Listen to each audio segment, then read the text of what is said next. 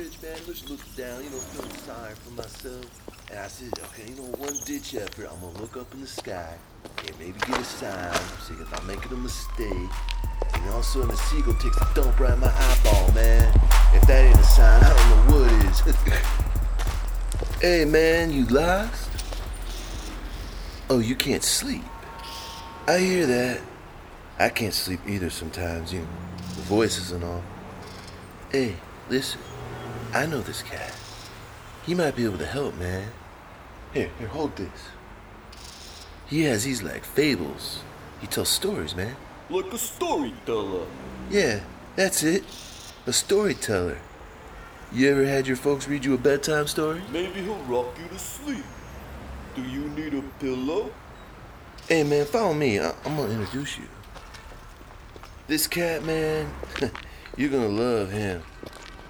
He told me this story, man. Wow, it blew my mind. It's about this one cat who had some screwed up creatures as a roommate or trespasser, and I don't know, man, it was trippy. You just gotta let him tell you. Hey, here he is. Hey, minister, this is my friend. Just go with him. He'll take good care of you. That's right. He'll take care of you. Like he took care of me.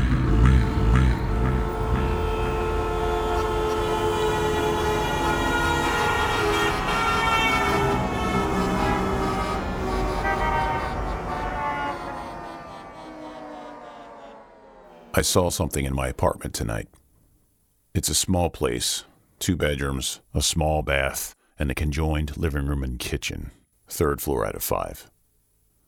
I've lived there for 2 years and have never experienced something so surreal, so terrifying until tonight. I'd unlocked my front door when I got home, no doubt about that.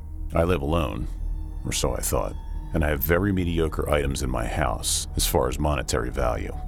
The TV only cost a few $100, and I can't imagine a burglar wanting anything more than that. But still, I lock my door every time I leave, a good habit ingrained in me since childhood. So I definitely unlocked it after my long shift of delivering pizza to the hungry folks in my town. I spend enough of my day smelling like garlic and Parmesan, so generally I head straight to the shower when I get home. Tonight was no exception. That's where I was given my first taste of things to come.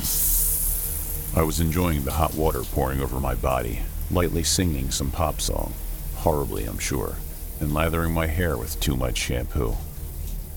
I ducked my head into the cascade for a rinse, and when I pulled back, I froze.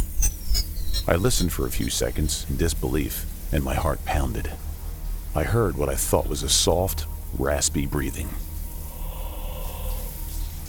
but low, like through nostrils. Urgently, I pulled back my shower curtain and poked my dripping head out. Hello? I shouted, my voice not nearly as confident as I'd hoped. There was no reply. I stood there for a moment, my hair dripping small droplets onto the faux tile of the floor as my eyes darted around the steamy room.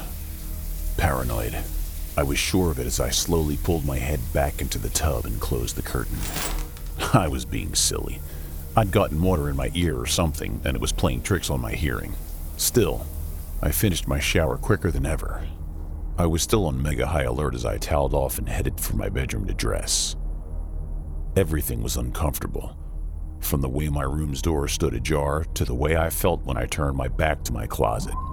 I felt watched. Again, I told myself that I was being dumb, and that I'd made it over 20 years without running into a monster. Why the hell would I tonight? I quickly gathered my pajamas from my drawer and retreated to the living room. Maybe I'll sleep on the couch tonight under the safe glow of my TV, I thought, trying to soothe my electric nerves. I began to calm down as I threw on my clothes and flicked on the television. Its comforting glow filled the room, and the high-pitched, nasally voice of Eric Hartman spewing something racist brought me out of my own head. I flopped down on the couch and ignored the show and opted to scroll through my phone. I liked solitude.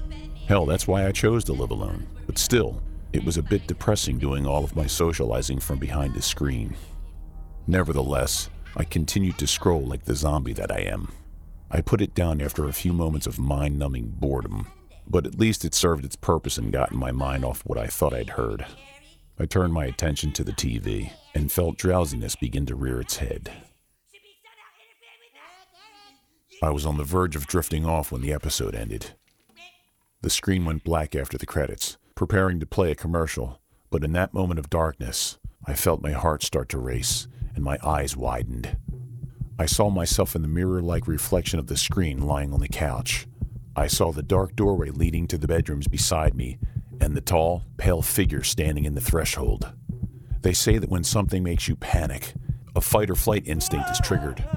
Guess my instinct is flight, as before I knew what was happening, my phone was in my hand and I was rushing toward my front door. I grabbed my doorknob, flicking the lock as I did, just as I heard the approaching me from behind. I hurriedly pulled open the door, and when I turned to jerk it shut, I caught a glimpse of the thing. A gaunt, towering monstrosity. Its hairless, angular body was as white as a corpse. I glanced up and saw that under its bald brow, it had my face. A horrific, lifeless version of me stared back.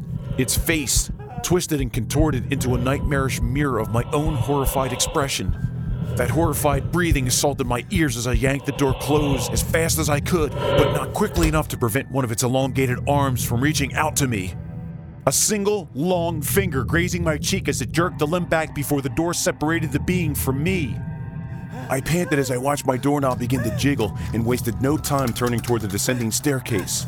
To my horror, as I bolted past them, every one of my neighbor's door handles started to spastically shake as well. Thankfully, none of them opened, until I reached the first floor. It was the door of the landlady, the sweet old woman I paid my rent to for years, and it was out of my way. Still, I couldn't help but look and see. She was much shorter than the thing that had been in my apartment, and possibly could have passed for the real thing, had it not been for her bright pink skin, bald head, and elongated arms. She stepped from her door and lumbered toward me, but I was already pushing through the main door of my building. I wish I had the foresight to grab my keys as my bare feet collided with the small pebbles of the parking lot's asphalt. I dared not slow, however. Instead, I ran. I pushed on despite the stabbing pain in my feet until I reached the nearby 24-hour restaurant. As I neared the neon glow of the popular fast food chain, I realized my phone was still in my hand. I threw a look over my shoulder and saw that I wasn't being followed. I allowed myself to slow to a walk, trying to calm my nerves as I dialed the police. It rang several times before a voice took over. Hello, 911. What is your emergency?